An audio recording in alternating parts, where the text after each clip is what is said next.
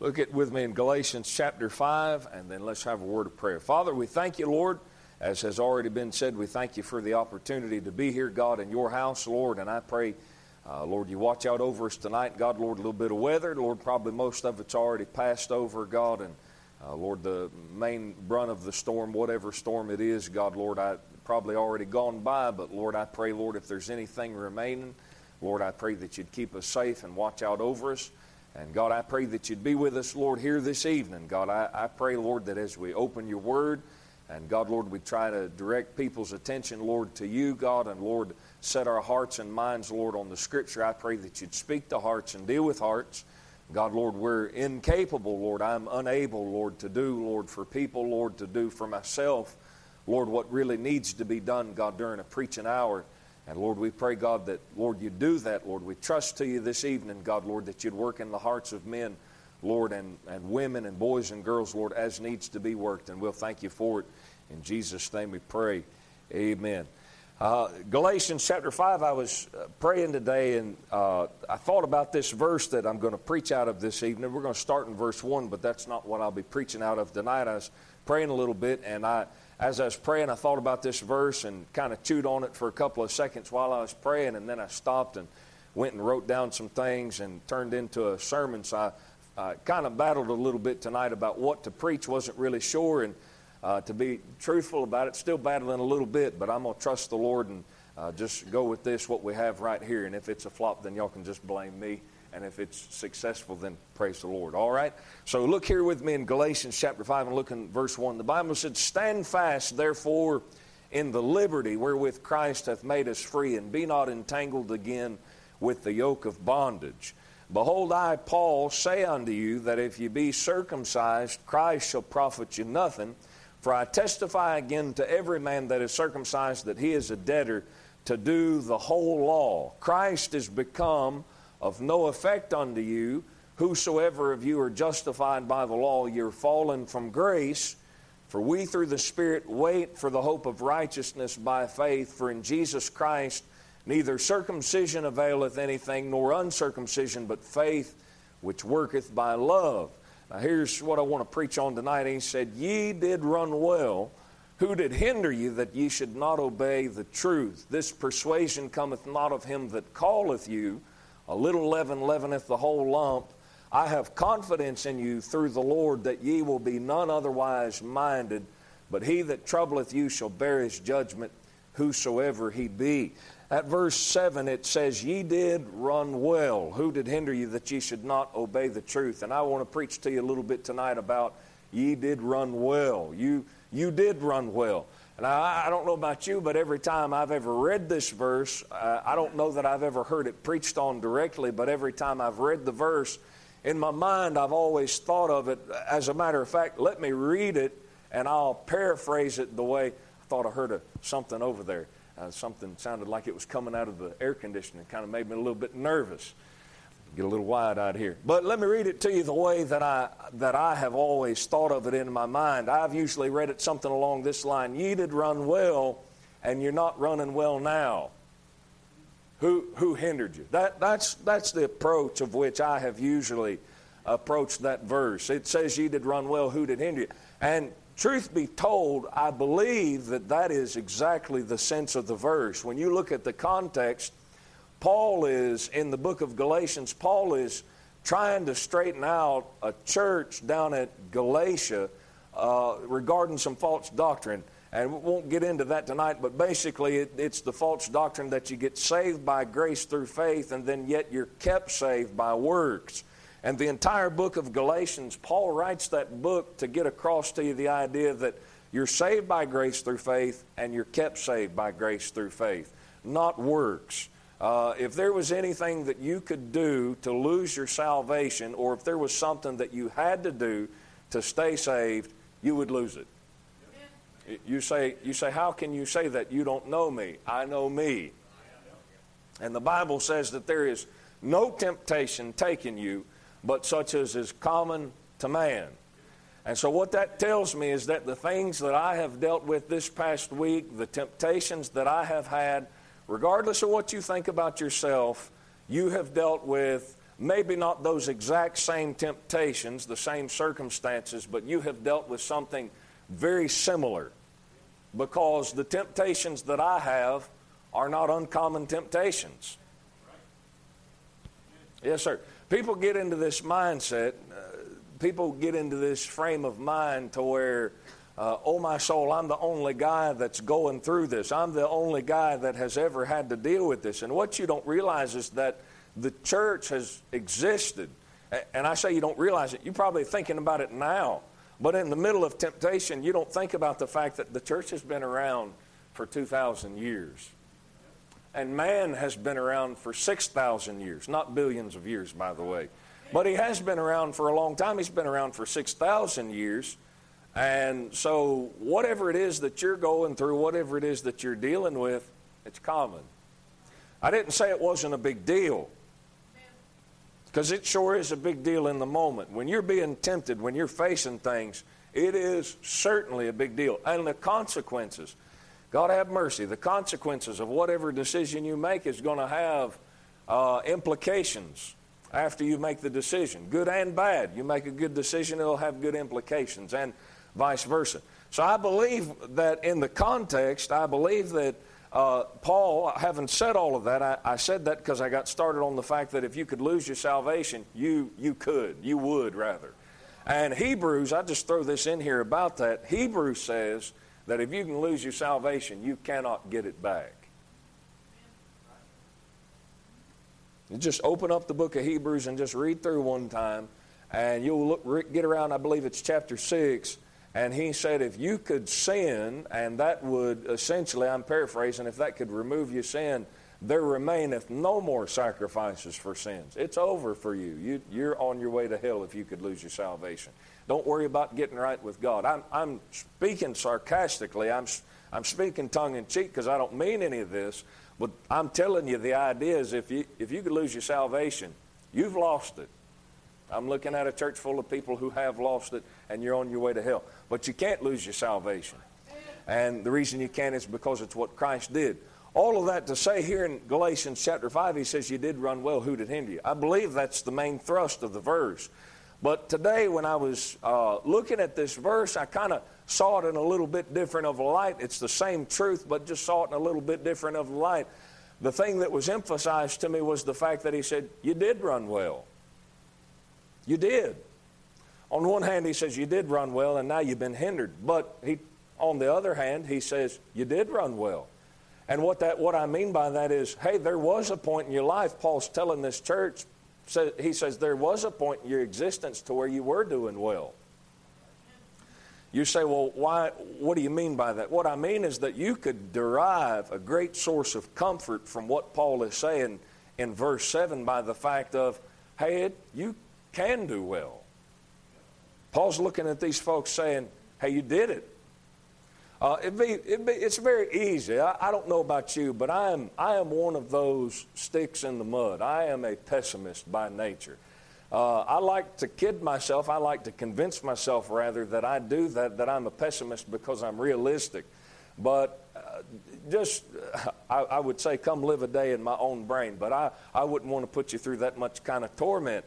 It's very easy for me to get very pessimistic. It's very easy for me to just look at things and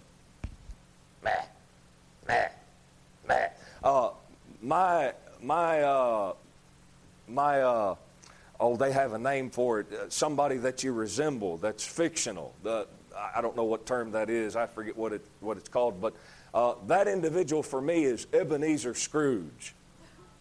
Bah! Humbug. That's me. That is me.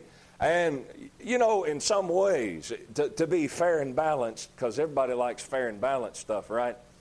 But to be fair, in some ways, that can serve you well. It can keep you from getting your hopes up too high. It can keep you from getting high expectations about things that don't deserve to have high expectations. But, you know, in view of personal failure, that's a really bad attitude to have. It's good in the sense of it helps you stay realistic. It helps you stay humble in some ways. But, you know, when you go through something and you fail and you bust your nose, it can be a great source of discouragement to you. It can be a source of not just discouragement, but despair, to such an extent to where you're not willing to get up and move forward again because, well, hey, I messed this up, and it is what it is. I'm never going to. I don't know. I really don't know. And let me say this, I don't want to know. If this is your case, which I'm sure it is. I'm sure it is. I know it is, because there again, no temptation taking you but such as is common to man.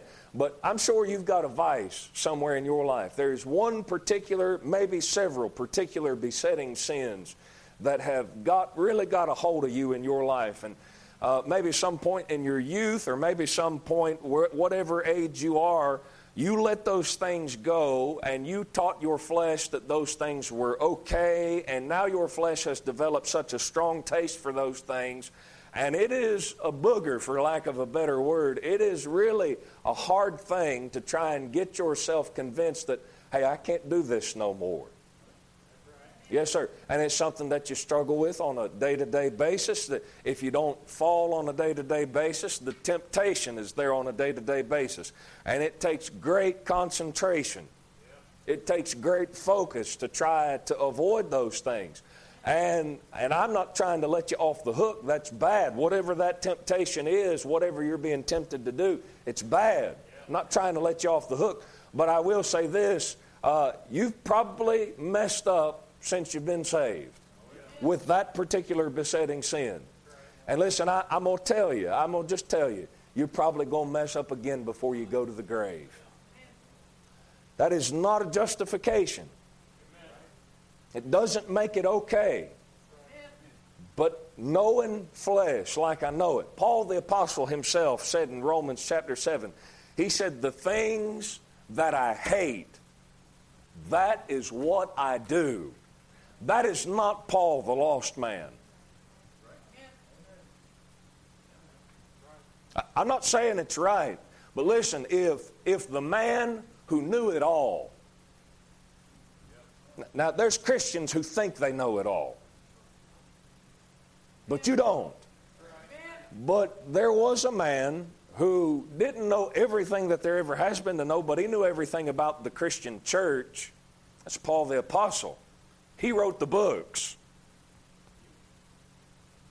Just let you chew on that. That man said, the things that I hate, those are the things that I do. Wouldn't you like to know what it was that Paul had to struggle with? No, I really wouldn't. I say that trying to be a little bit humorous, but I really wouldn't. I don't want to know what it is that you struggle with. I really don't want to know. You say, well, Brother Nathan, I want you to know so you can pray for me. I pray for you anyway. I know that you struggle with things. I don't know what they are. I enjoy being ignorant about Christians as far as the details of their life. I was talking to Brother Curtis out on the porch on Sunday morning or Sunday evening, and I said, there is a familiarity. I think it was my mother, as a matter of fact. Good to have my mama with us tonight, but I believe it was my mother who said familiarity breeds contempt. And that's true, man. The closer and the more you get to know about people, man, the more it makes you disgusted with people. That's the God's honest truth. You know why that is? Because they're just like you.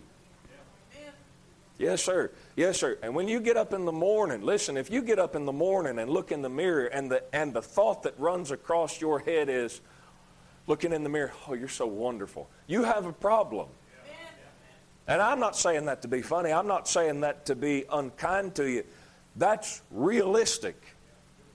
You get up and you look in the mirror and you have to brush your teeth because your breath stinks, and you got to comb your hair. Or ladies, you got to brush your hair because your hair looks like Mufasa or Medusa or whoever it is.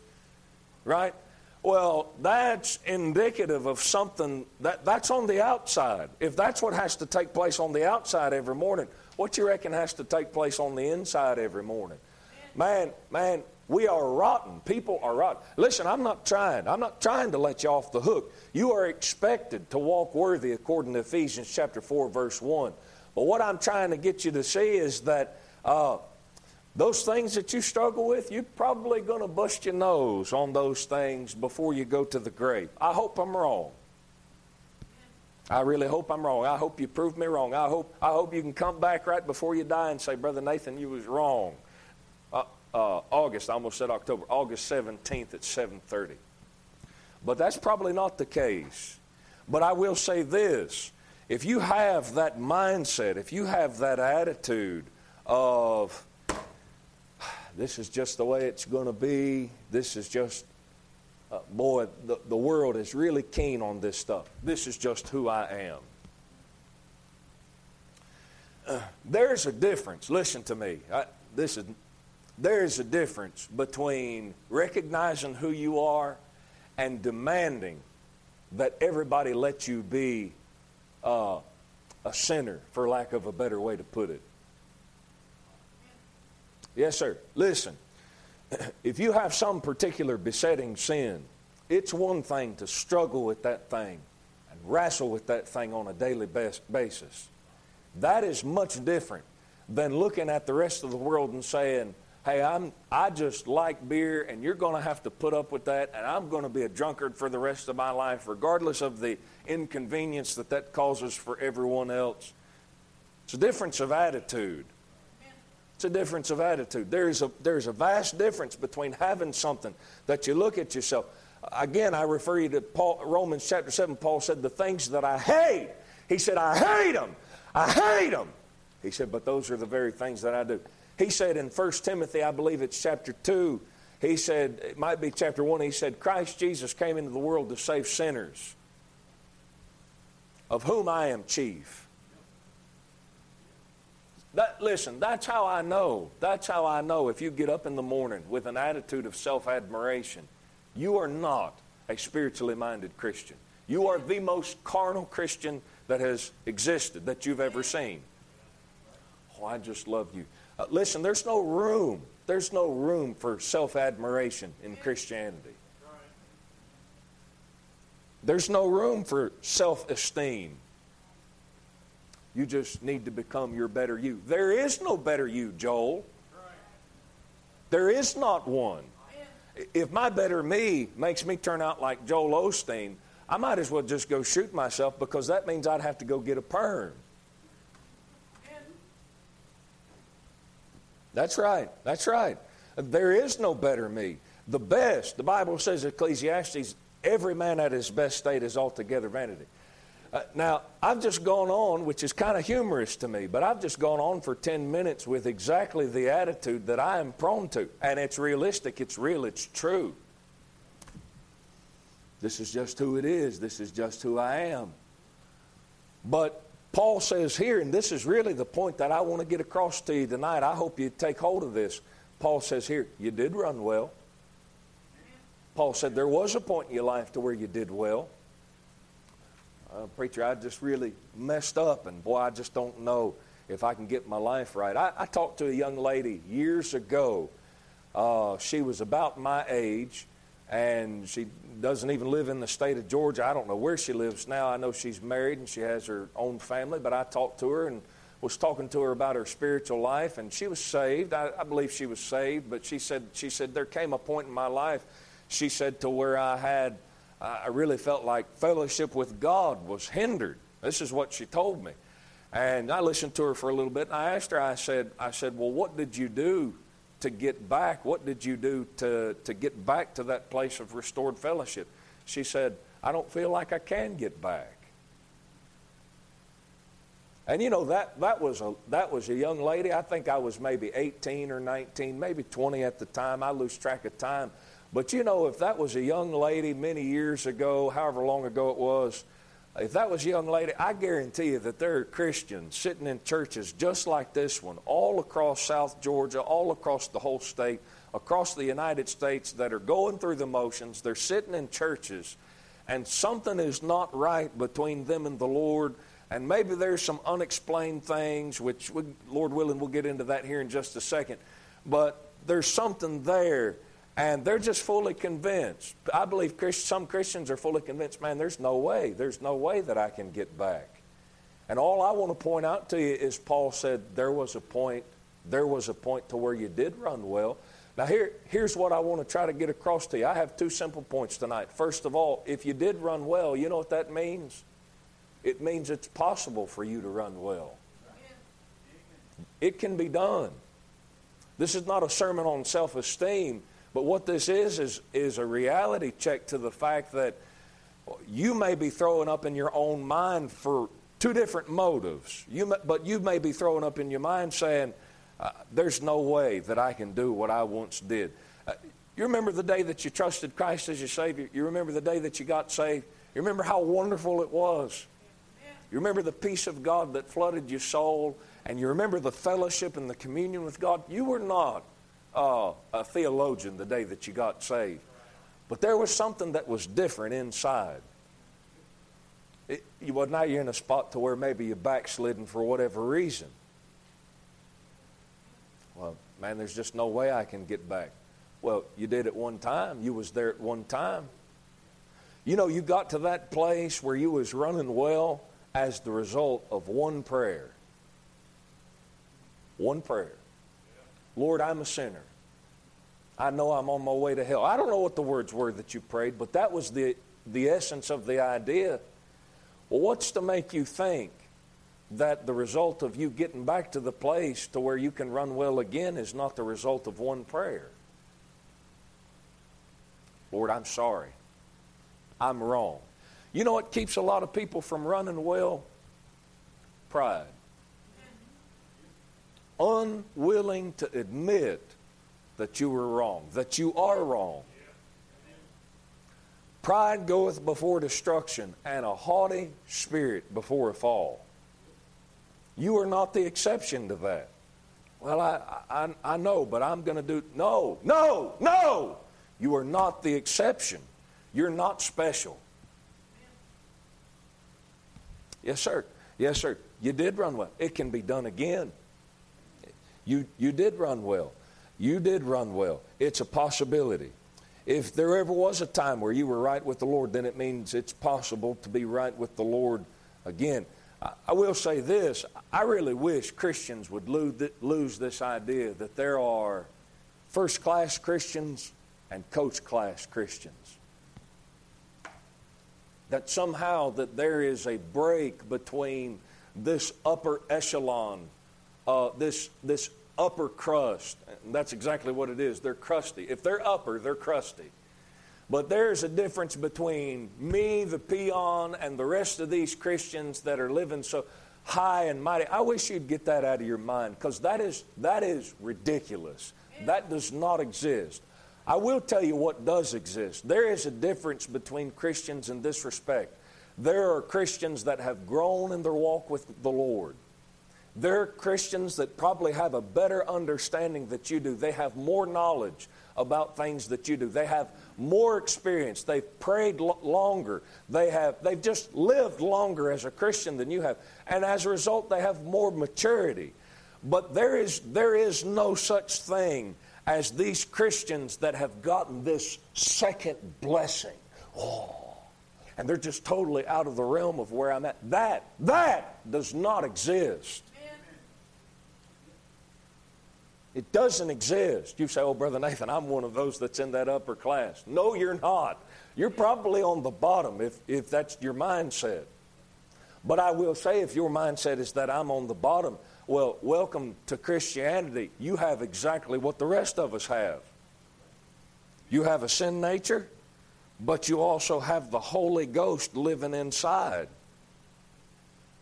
The reason that some people look better than you, the reason that some people act better than you, the reason that some people are more holy and more sanctified than you are, is because they've learned how to submit themselves to the Holy Spirit. It's not because they're intrinsically good people.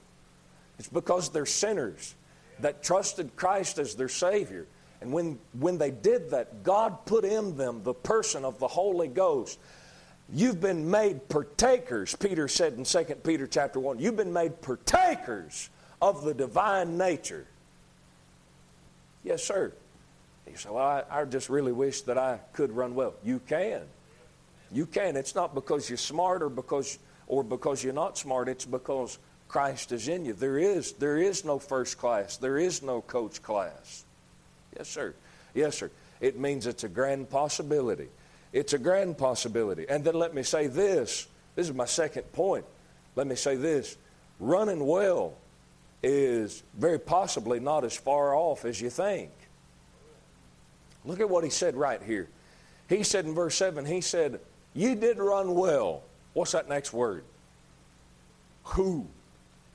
That's not a very big word. You know, to step over 3 letters is not a very big step. It's a very short distance. You know what keeps a lot of people from running well, a lot of Christians? It's just a who. Somebody got involved in your life. The Bible says evil communications corrupt good manners. So, oh, Brother Nathan, I'm gonna really be a witness. Well, be a witness. Be a witness. That's the right thing to do. But being a witness is not going down to your drunken coworker's house and hanging out while they're smoking dope and drinking beer. That is not being a witness. Be a witness down at the workplace while you're working, while you're doing what your boss has told you to do. Don't be a slouch. That'd destroy your testimony. But do what your boss told you to do, and while you're doing that, get up next to somebody and say, hey, Jesus died for your sin. That's being a witness. But you know, a lot of people get tripped up. They get tripped up just by a who. Who did hinder you that you should not obey the truth? That's what gets in the way. It's somebody that gets in the way of your personal obedience to the Lord Jesus Christ. And listen, let me just tell you, I don't care who it is. I don't care who it is. I don't care if it's friends. I don't care if it's family. Nobody is worth your personal relationship with the Lord Jesus Christ. Nobody is worth being able to get down on your knees and talking to your Heavenly Father and getting a prayer through. Nobody's worth that. Oh, but Brother Nathan, I really enjoy being around Brother Wyatt. Well, if Brother Wyatt is a hindrance to my fellowship with the Lord, I just have to say, hey, I'll see you at church, and that's the only place we'll see you. Amen. Love you, and I'm going to pray for you. You know, old Abraham got in a place in the book of Genesis to where God came to him and said, hey, he said, you get out of the land of your fathers. And he said, I'll take you to a land that you don't know anything of. And he said, all the place where you tread the sole of your foot, that's the land that I'm going to give to you. And so he left. And you know who went with him? His wife and a bunch of his possessions, all of his possessions. And there was this one little fella, old Lot. You know what? One preacher said it this way. He said, when he left Ur of the Chaldees, he left with a lot on his back. And that's right. He left. Old Lot was riding on his back. And you know, it got to a place to where God really began to bless Abraham, and then God began to let Lot's material possessions multiply to such an extent to where the Bible said their stuff couldn't dwell together. Sounds like Americans. They had so much junk that it couldn't be together. And it got to where Lot's herdmen began to strive with Abraham's herdsmen. And Abraham came to him and said, hey, we're going to have to part ways. You pick the way you want to go, and I'm going to take the other way. He gave Lot the choice, and they parted ways. And you know, when all that strife began to take place, you don't read anywhere in there where the Lord spoke to Abraham. The Lord was very quiet. The Lord appeared when he came out of Ur of the Chaldees. The Lord appeared to Abraham, told him, hey, I'm going to give you a son, and hey, this is my covenant with you, and told him all this stuff. And then when all this stuff with Lot started taking place, God got real quiet. And the moment that he separated from Lot, you know how the next chapter opens up? And the Lord appeared unto Abram in a vision, saying, I am thy shield and thy exceeding great reward. What would you think? What do you think would have happened if Abraham would have looked at Lot and said, well, you know, he's family. We'll just put up with it. Well, I suppose maybe the Lord would have just kept being quiet until he took care of the thing. I wonder why the Lord has quit talking to me. Well, it could be that you got something going on that the Lord is grieved with. And the Lord's not going to talk to you. He's not going to talk to you until you get that thing taken care of. But the moment that you get it taken care of, God's going to start talking to you again. But see, you'll never find out unless you're willing to trust Him. You'll never find out. You'll never find out unless you're willing to just take Him at His word and say, hey, this is the right principle. This is the right thing to do. I'm willing to just take God at His word. And just go forward and just make the decision. And then see, watch God prove Himself. Watch God prove Himself to you. And what you'll find out is whatever it is that you lose out of the situation of saying, okay, it's time for me to make this decision. Whatever it is that you lose out of making that decision, what you'll find out is that the Lord will make up so much more than you ever thought He could. He'll make up so much more. Yes, sir. He sure will. It's possible. It's possible for you to run well. You say, how do you know? Because you did it at one time. You did it at one time. And it's not that far off. You know what I have seen in Christians, I've been saved since I was about 7 years old. And I have seen this over and over again. I've seen people get out of church, and I've seen them go their separate ways. And listen, let me say this about that. It's a free country. I thought I'd get some amens out of that. It's a free country. You can do what you want. If you want to backslide, listen, if some of you folks sitting in here this evening get it in your heart to just backslide and get out of church, that's up to you. I'm going to just be honest with you. I'm going to be a little upset about it. Because I kind of like you. But I'll say this. The Lord will be more upset with you. But all that being said, it's a free country. You can do what you want. Nobody's going to come down to your house and put a 45 to your head and say, you have to come back to church. We're going to be a little upset. We're going to be a little bit brokenhearted. We're going to be a little bit discouraged. But it's a free country. You can do what you want to.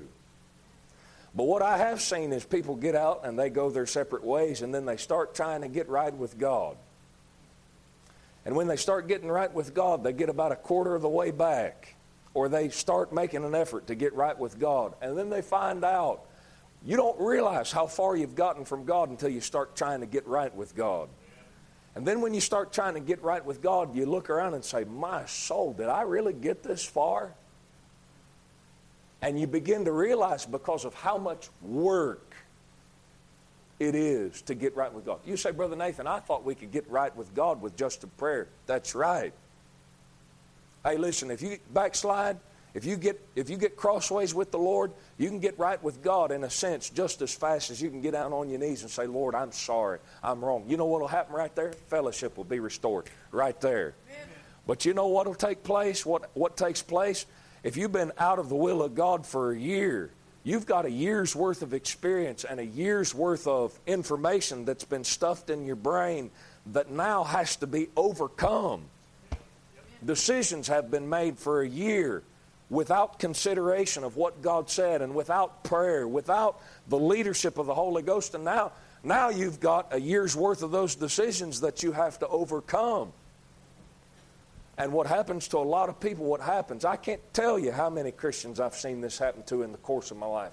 What happens is they begin to get right with God, and they get about a quarter of the way through, and they say, man, this is too much work. And then they just disappear and you never see them again. Brother Nathan, I think we're going to come right here back to People's Baptist Church. Man, praise the Lord. Glad to have you. I'd love for you to come. And then last about 2 Sundays or 2 weeks and gone.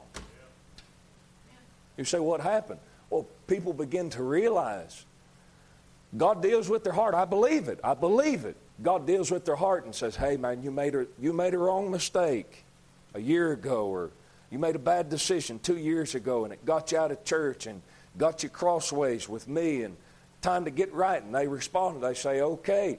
And then they realize that, hey, there's some effort that's going to have to be put forth. Yes, sir. And hey, I'm not willing. I'm not willing to put forth the effort to get my mind right and get my heart right. So they just quit. Let me just tell you, you can get right, though. The prodigal son goes out, and he gets a long ways from home. Listen, on the way out, it was a short trip. You know why? He had a pocket full of money. Hey, when I go away on a trip, when we go away on a trip, we usually take some money with us to spend. And then when we went on our way home, I'm usually driving back saying, okay, I'm going to have to squeeze here, going to have to squeeze a little bit here. And you know what that does? If you spendthrift while you're away, it makes for a long trip home. Yeah. Yes, sir. You better stick with your budget if you got one. That's right. That's right. And if you ain't got one, then just be willing to deal with whatever consequences comes. Makes for a long trip on the way home. Prodigal son, the whole way home, he's thinking, man, all I can do is just serve my daddy. That's all I'm worthy to do.